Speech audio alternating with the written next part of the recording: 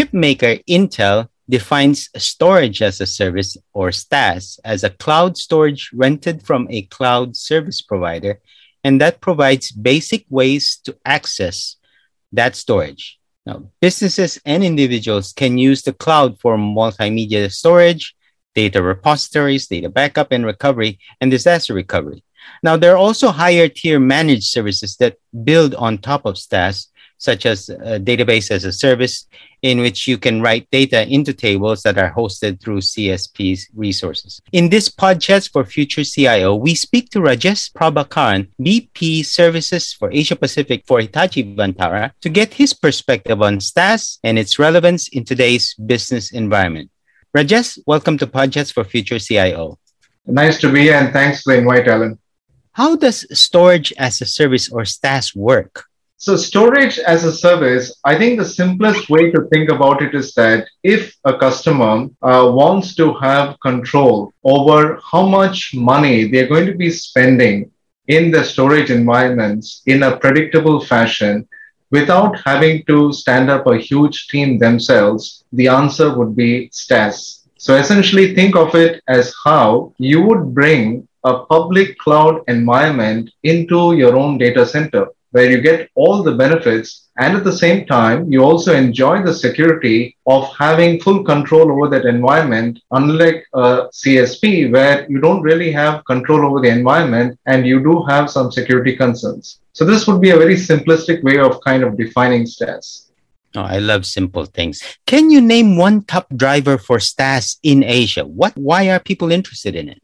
In Asia, as we all know, it's a very competitive market that we have here. So obviously in this kind of a market, cost remains the number one driver for customers to adopt SaaS solutions. Because like I said, one is you can get very expensive CapEx items off your balance sheet, where you can consume this in a predictable way. And for many customers who are actually moving to a shared services model, it allows them to charge this back to their lines of business. So everyone benefits in terms of getting predictable costs. And that is what we see as the number one driver. I assume that's also the number one benefit, or is there another benefit that drives people to buy SaaS in the region? So the other big benefit which the customers have is where they're looking for superior performance and higher availability from their SaaS environment, where they don't have to go through the daily headaches of managing the storage infrastructure. All this can be managed by the SaaS vendor. So they provide a highly performance-oriented, very high availability, and also access to top-notch skills which are required to manage this environment. Given the shift to public cloud, how does SaaS fit into the overall IT strategy for companies, especially those that continue to say they will keep their on-prem infrastructure, but at the same time, they will shift parts of their requirements to the cloud? That's an excellent question, because with the popularity and higher adoption of public cloud, what we call as multi-cloud services, many customers realize that one of the challenges of moving all the data to a public cloud environment are things around regulatory compliance requirements, which forces customers to keep some data on-prem. So these customers want to have what we call as a hybrid multi-cloud model that allows them to keep some data on-prem, but at the same time, for the on-prem, they still want to have flexibility where they only pay based on what they consume. And then the remaining data, which probably they deem as not too secure or classified, they can move that to off-prem cloud environments. So many customers are choosing what we would define as a hybrid multi-cloud implementation of how they want to manage the data. And this is where partners like Hitachi and the others can work with customers to help them classify as to what data they would want to have a higher level of security, which would be on an on-prem SaaS, and what data can move to an off-prem SaaS. We've had a relatively surprising increase in the number of cybersecurity incidents, not just in Asia, but around the world. More so in 2020, security experts are anticipating more in the coming year. In a hybrid IT environment where you have parts of your infrastructure on-prem, parts of it in the cloud, and your IT security strategy may be also a hybrid model, how would an enterprise address the security of SaaS and the rest of its infrastructure?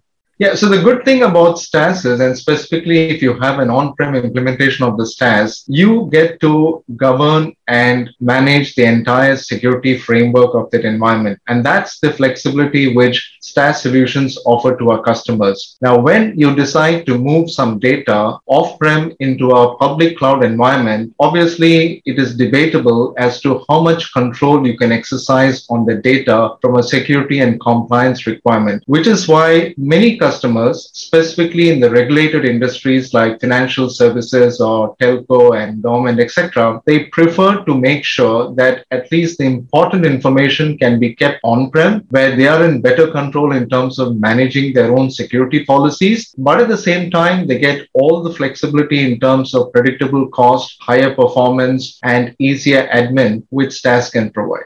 How does an enterprise identify whether one, they need STaaS, and two, how to select the right solution for them? And I assume that that includes identifying the right vendors for them, because there should be quite a number of cloud providers out there offering STaaS services, right? Absolutely. So the good news is that customers are not alone in this journey. So there are a lot of partners who can work with customers to help them identify as to how they want to look at the needs. One of the first criteria that a lot of customers employ to make this decision is what is the kind of data growth that they are seeing in the industry. So if they are witnessing hyper growth, where the growth in some ways is a bit unpredictable, where they don't know when they're going to have a peak period versus a lean period, they become a very prominent candidate for STaaS solution, because the whole premise of STaaS is you can flex up and down, you can consume what you want, and you only pay for what you consume. Whereas if you go in for a capex kind of a solution, you are saddled with a lot of unutilized capacity and a lot of dollars which is sitting on your data center floor that you can't really use. The second set of customers would be where customers are struggling to hire and manage expensive storage domain skills, because these skills are very scarce in the market and they tend to be mobile. So if they're struggling with that kind of a business issue, they again become prime candidates for STaaS, because that headache now is being managed by the STaaS vendor and they don't need to deal with it. Are all STaaS equal? What criteria do I as an enterprise use to evaluate the available solutions out there to try and match it to my needs?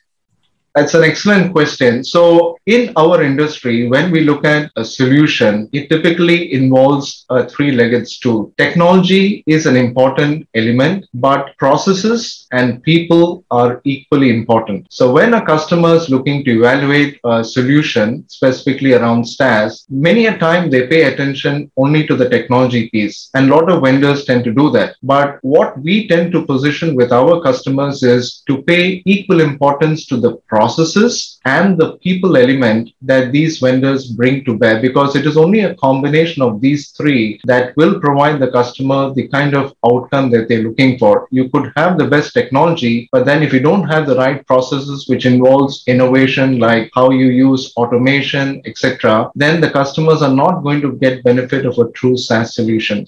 Rajesh, thank you for joining me on Podchats for Future CIO. Great. Thanks for the opportunity, Alan. That was Rajesh Prabhakaran, VP Services Asia Pacific for Hitachi Vantara, and his perspective on STaaS and its relevance in today's business environment. You are listening into Podchats for Future CIO. As always, if you have a topic you'd like us to cover on this channel, simply email us at editors@society.com. We'd also like to invite you to sign up for a free weekly newsletter so you won't miss an episode of Podchats for Future CIO. In the meantime, stay safe, have a great day, and see you on the next episode of Podchats for Future CIO. Bye for now.